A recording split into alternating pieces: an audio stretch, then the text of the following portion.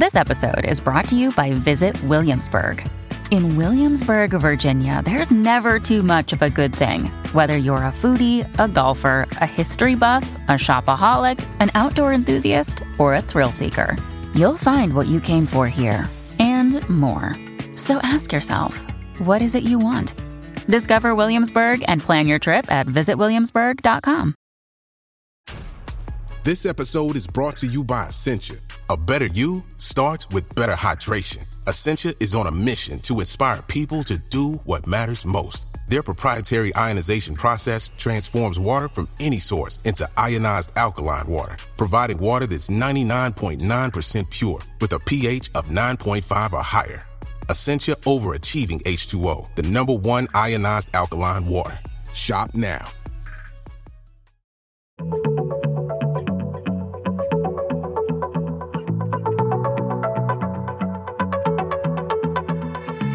Hello and welcome to Star Diary, the podcast from the makers of BBC Sky at Night magazine. You can subscribe to the print edition of the magazine by visiting skyatnightmagazine.com or to our digital edition by visiting iTunes or Google Play.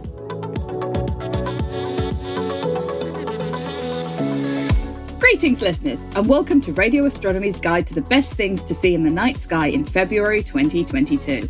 I'm Ezzy Pearson, and I'm joined on the podcast today by reviews editor Paul Money, who's going to be telling us the best sights to see in the Northern Hemisphere this month. So, Paul, what are your recommendations for February 2022?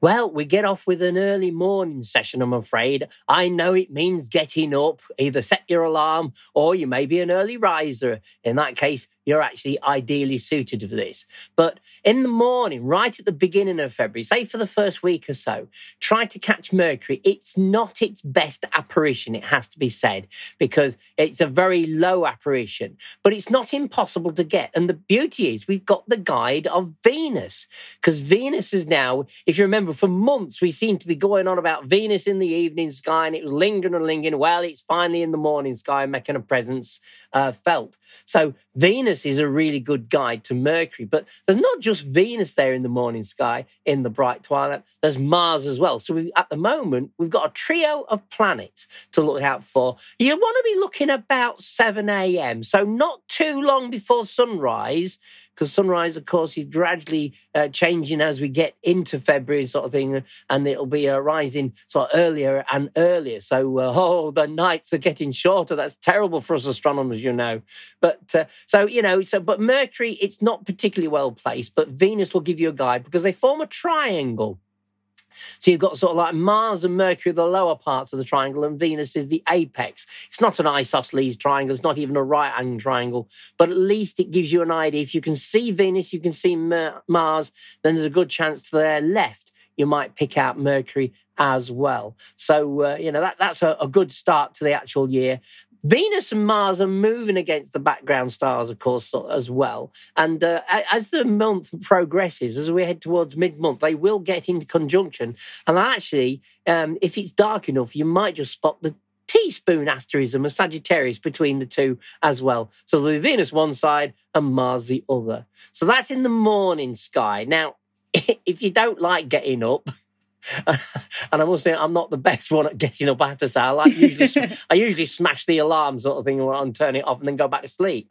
But we're back in the evening sky again. But we're still in the twilight. So it's the evening twilight. And again, for a long time, we were talking about Jupiter and Saturn. We've lost Saturn. It's not going to be visible this month.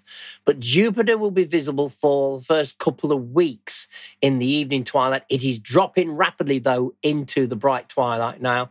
And so really by mid-month, you'll be lucky if you see it into the third week of February. But Jupiter is there now to be caught. This is your last chance in the evening sky for quite a few months because it'll return then into the morning sky just like Venus did.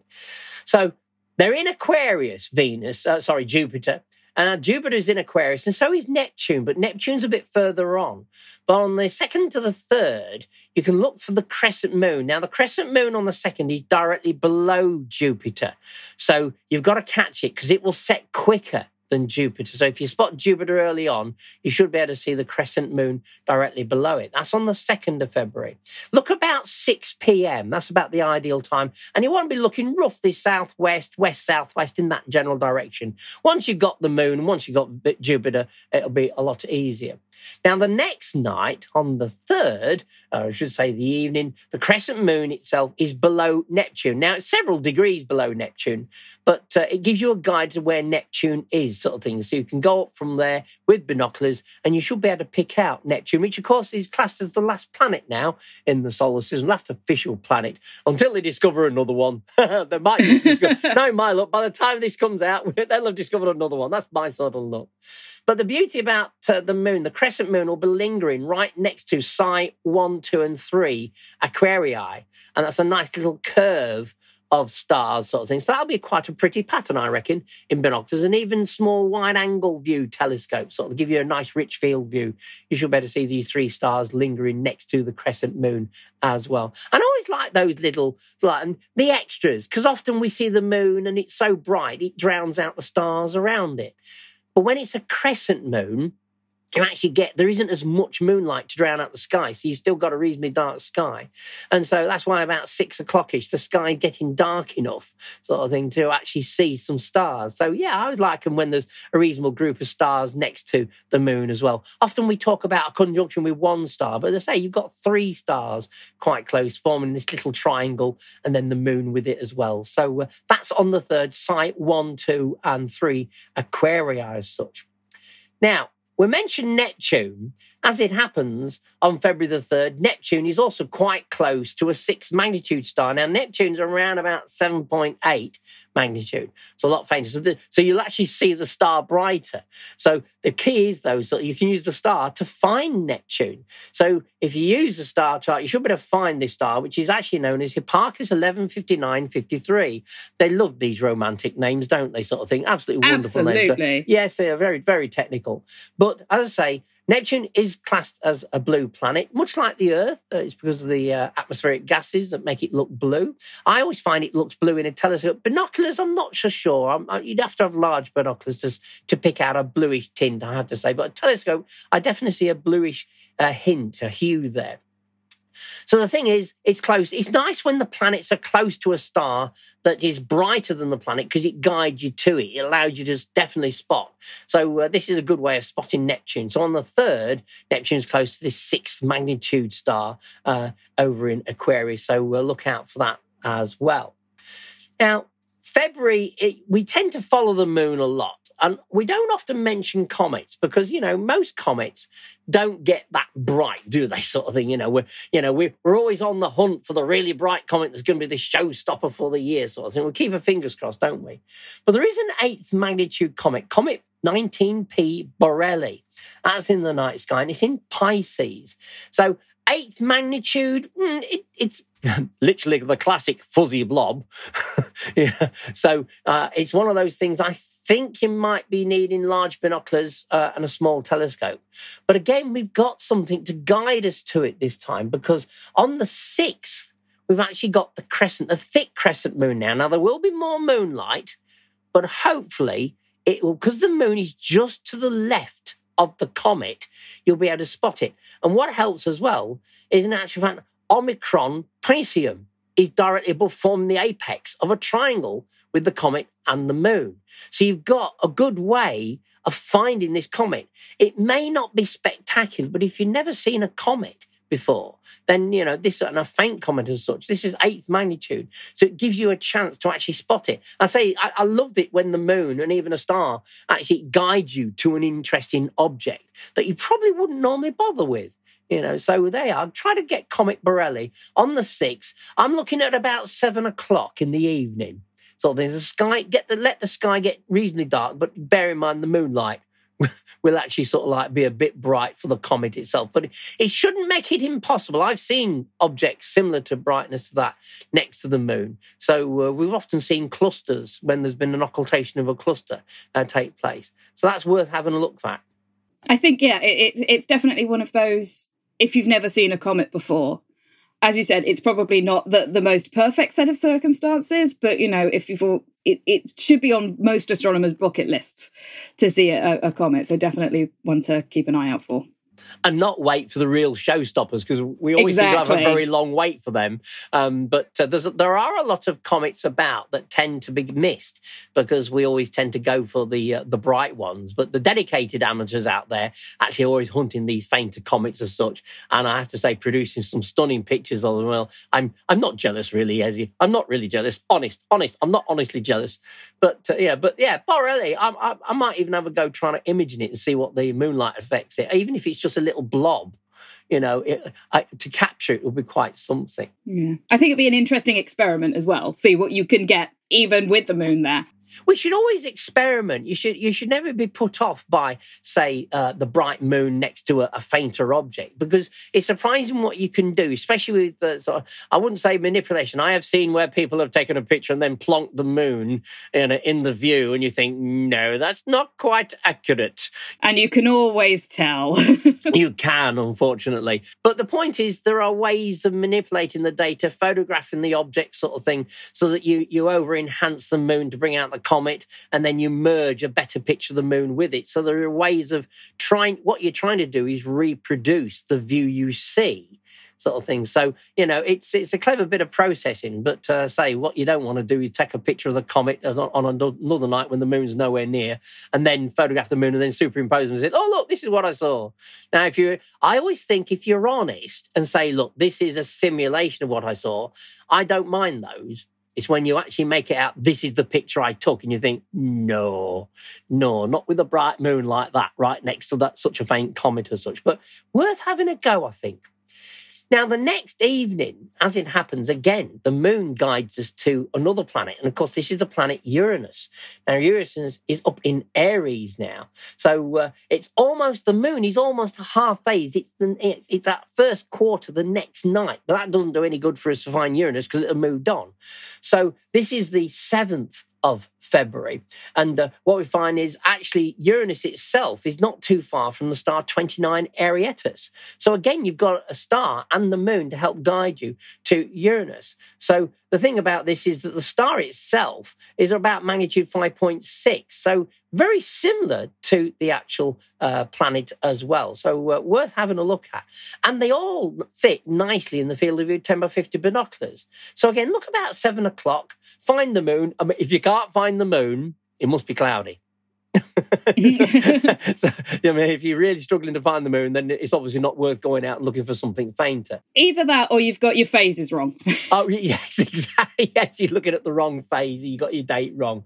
Looking with a pair of binoculars, 10x50s, about 7 o'clock for the moon, and use that as a guide. Uranus should be directly above it.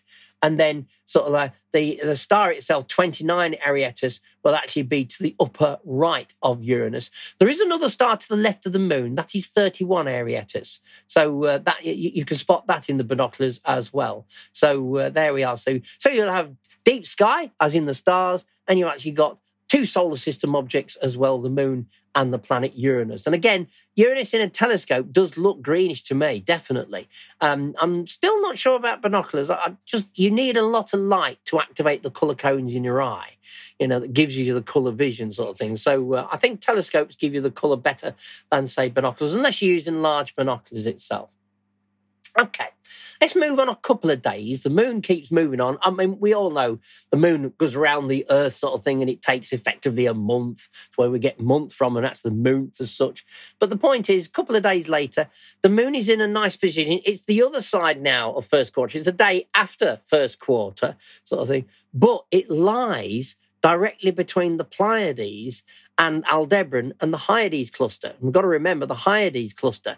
Aldebaran looks as if it's part of it. It isn't. It's actually half the distance. So it's an interloper, really, sort of thing. It's not a true member of the cluster of the Hyades. So the moon's there between the two. So I love these interactions, sort of thing, when you get them directly in a line between the two. And again, you want to be looking around about 7 o'clock for this. And this is naked eye. You'll be able to see them naked eye. Now, the moonlight will sort of drown out some of the fainter stars, but you should make out just the brighter stars of the Pleiades and definitely of the Hyades and Aldebaran as well. And of course, Aldebaran is the red eye of the bull sort of thing, although I think it always looks a bit orange to me, sort of rather than deep red as such. So look about south. It's quite high up, so that's a nice advantage for once. You're not looking down towards the horizon. You're looking quite high up, so the sky will be clearer, better clarity. You won't have the horizon mugginess sort of thing, the haze that you get at the horizon itself. So about 7 o'clock, and you should see that the moon between the Pleiades and the Hyades and Aldebaran itself. Okay, as we move on, we get into Gemini with the moon. And I like it when it's close to stars. On the actual 12th, it's close to Epsilon Geminorum sort of thing. It's quite close in actual fact sort of thing. It's a bit more than the width of the moon. The moon's about half a degree, so it's just slightly more than half a degree away from the edge of the disk of the moon to the actual star itself. But again, if you never really paid any attention to Epsilon Geminorum, now's your chance. You'll easily find it because it's the only bright star right next to the moon at that particular time. Now, the next evening, and again, look about 7 o'clock-ish sort of thing, fairly high up. The next evening, the moon in actual fact is above. Well, it sort of forms a triangle, actually, with the sort of like, I think it's Nu Geminorum and Kappa Geminorum. And the thing about Kappa Geminorum, it's a slightly orangey star, so it's actually nice to look at. But the moon itself, you'll also have to the left of those, Castor and Pollux, the two bright stars. They'll dominate. So it actually, naked eye, you'll generally see the moon, and then you'll see to the left and above it sort of thing, the two vertical lines of the two stars, Castor and Pollux sort of thing. They are the main twins. They are the twins that mark out Gemini itself. But there we are, the moon will actually be quite close to them and sort of really show up well next to Kappa Geminorum because it will be the star below it. Because again, it's a good way of identifying some of the stars when the moon's next to it if you've never really traced out the pattern before. Now, we mentioned earlier sort of thing, back to the morning sky, that Venus and Mars are in conjunction sort of thing. So you've got to bear that. This is the February the 13th now sort of thing. So we've had the two stars of Castor and Pollux sort of thing with the moon next to them on the evening of the 13th. On the morning of the 13th is when Venus and Mars are in conjunction. When we say conjunction, this is a proper conjunction in that they share the same right ascension coordinates, or within sort of a matter of a minute or so of position. So to all intents and purposes, they just look close together in the sky. But they're a nice photographic opportunity and well worth having a go at. Now, we're heading towards full moon, which this time occurs quite close to Regulus in Leo on the 16th. Now, full moon, if you like the full moon, you can watch the ray patterns on the moon sort of thing. So if the moon is your thing, this is the time to get the ray patterns. You don't get the craters, do you? Quite as well delineated. No, those you really need to have the shadows. Yeah, you need the shadow. You need the terminator quite close for that. But some of the craters show up quite bright sort of thing. Aristarchus is quite a bright crater and Copernicus is a bright crater as well. And then I say you've got the difference between the mare and the actual highlands as well, the dark to the bright. And then you've got the ray patterns as well. So there is something to do with full moon. It's just that it spoils the view of the rest of the sky, the deep sky.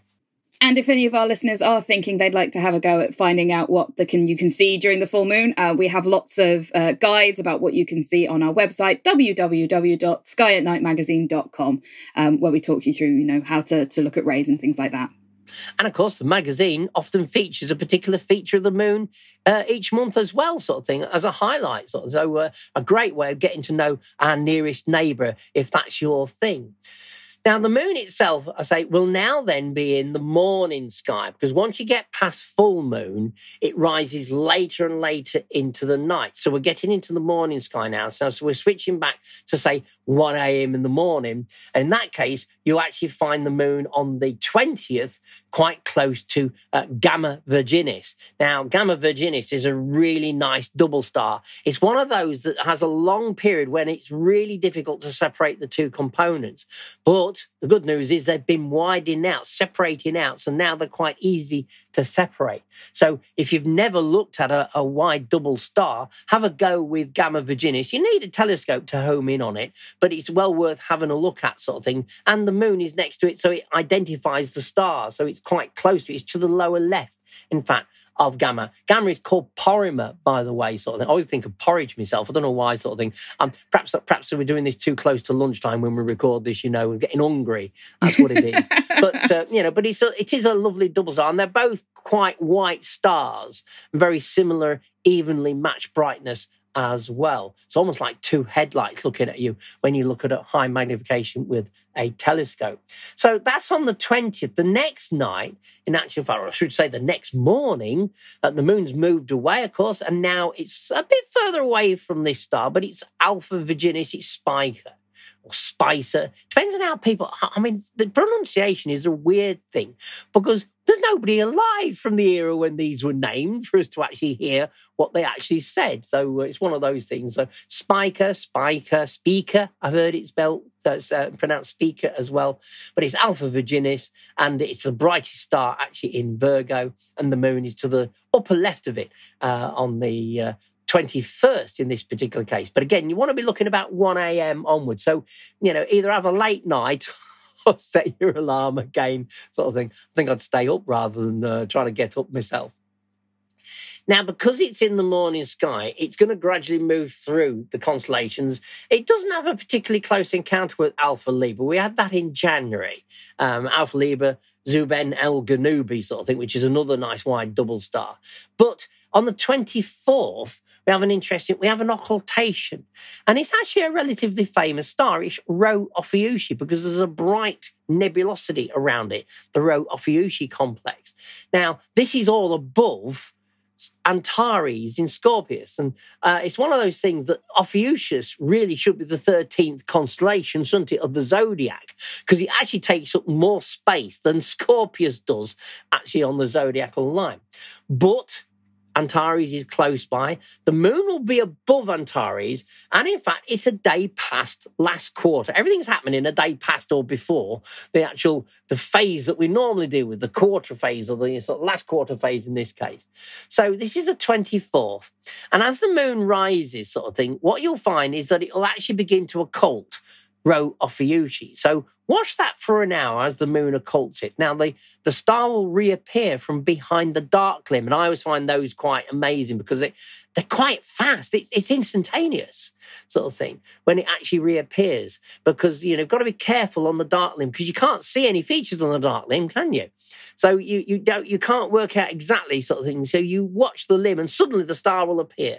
And I always think they're quite, it feels miraculous, the sudden appearance of the star, and yet it's going to happen. It's funny, it's going to happen, and yet it still catches you unawares when it suddenly reappears from behind the lunar limb. And at the same time, as they do so, we're looking around about 4 to 5 o'clock in the morning sort of thing. By the time you get to 5 o'clock, Antares has risen as well, and this is the red heart of the Scorpion itself. So it's a shame Mars isn't in this particular part of the sky at the moment. It's further over in Sagittarius, but because Mars is, of course, often classed as the rival of Antares, and Antares the rival of Mars. So there we are. So that's on the 24th. We're getting towards the end now because we've got another interesting example with Mars and Venus. We're back to Mars and Venus in the morning sky. We're looking about 6 o'clock. So no longer 7 a.m. because it's getting lighter and lighter. So it's now 6 o'clock in the morning. And look for Mars and Venus. And they look the same as they did when they're in conjunction. They're a little bit further apart. What I want to do, though, is look a third of the way from Mars up to Venus on the 26th. Because the minor planet Vesta is emerging out of the solar glare, and it should now be visible. It's magnitude 7.6, so it's a binocular object, so you should be able to see it. So this is picking out another minor planet as such, and using Mars and Venus as a guide to it. So about a third of the way from Mars up towards Venus, you should see this faint little dot, and that faint little dot will be a minor planet. Look towards the southeast, about 6 a.m. for the two planets, and then see with binoculars if you can actually spot this minor planet Vesta sort of thing. So there we are. And of course, Vesta is one of those that's been visited by spacecraft, so we know what the features look like on it. I always like to imagine the actual, although it looks like a dot of light, and in all amateur telescopes. It's just a dot of light, is Vesta. It's so tiny. And most professional ones as well. Yes, that's true. That's true. I think there was only Hubble that started to resolve it as any sort of features on it. But, it'd be interesting if they turned the James Webb telescope on it. I think they might, in actual fact, because looking at it in the infrared and seeing the heat coming off from it, that'll be interesting. Not for a fair old while, but yeah. Yeah, I like to imagine the pictures. And when I look at that dot, I remember the pictures of Vesta and think, wow, that's a world in its own right, really, in that respect. Now, the next morning, the thick crescent moon lies below Mars. Now, this is where we get into difficulties because it's below Mars. And Mars is quite low anyway. So I'd give it another 30 minutes, so about 6:30. Now, the sky will be getting lighter, so you'll lose Vesta. You'll still have Venus, you'll still have Mars, but now you'll have the crescent moon below it. But this is one of the circumstances with the moon's orbit sort of thing. It goes through this phase where it's actually below the ecliptic and by quite a large amount. So, it takes a lot to rise. And often when it rises, by then the sun's rising. So don't look a lot later than that because you'll be getting the brighter skies and you'll lose it. And obviously we don't want you to be catching an accidental glimpse of the sun, although to be fair, it's a long way off to the left-hand side, so you won't really see it. But, it's an ethereal thing when you see this slim crescent moon below Mars in the early morning twilight sort of thing, as it begins to emerge out of the low haze as such. So there we are. So that's worth having a look at sort of thing. On the 27th, and that's the morning of the 27th. And we got one final encounter, and fun enough, we're back to Taurus, the Pleiades, and the Hyades, and Aldebaran, because the dwarf planet Ceres lies between them. So again, this is a great example of catching an object, and it's even better because it's quite close to a star called 37 Tauri. So Ceres of a magnitude 8.7, which is a lot fainter than 37 Tauri, but you'll be able to spot it in large binoculars. So there's a whole range of solar system objects to be able to pick off this month. And we've covered planets, we've got the moon as usual sort of thing, we've had a comet, and we've got some minor worlds as well. And of course, Ceres is now a dwarf planet. So we've got one of those to tick off as well. So again, you can be looking about 7:00 in the evening. So it's not, you don't have to get up for this. You can actually observe it at a quite convenient time. And I do like events like that, at a convenient time. They're far easier to observe, aren't they? Absolutely. It does sound like there's going to be a lot of early morning starts this month. It's one of those things with the planets shifting, and when Jupiter moves into the morning sky from next month, there'll be even more. But that's the way it runs. We've had a whole run right through towards the end of sort of 2021, where there was a lot of activity in the evening sky, and if you have a lot of activity in the evening sky, at some point the emphasis switches to the morning sky. But I think it's certainly worth getting up for. But you do need a good clear horizon. And my problem here is I haven't got a very good morning horizon. So, by the time things clear and get high enough for me to spot them, it's too bright.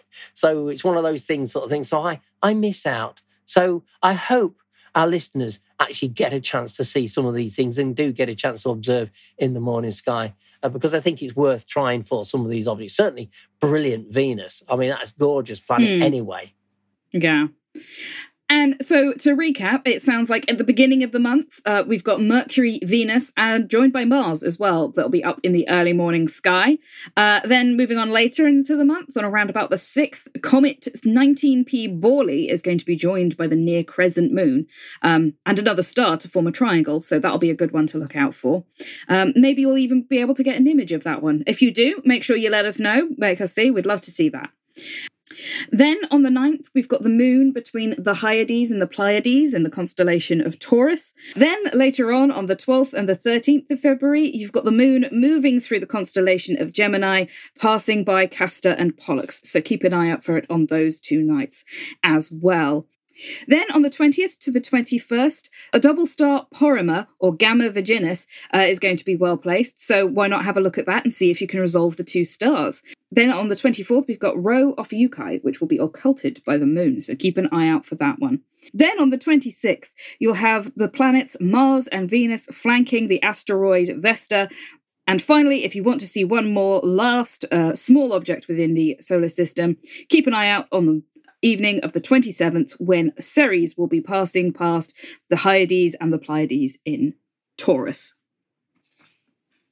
So, thank you very much for joining us today, Paul. It's been absolutely fascinating to hear. It's a pleasure.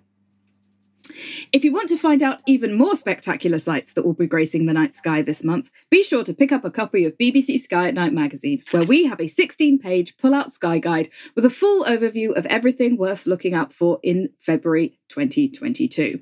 Whether you like to look at the moon, the planets, or the deep sky, whether you use binoculars, telescopes, or neither, our sky guide has got you covered, with detailed star charts to help you track your way across the night sky. From all of us here at BBC Sky at Night magazine, goodbye.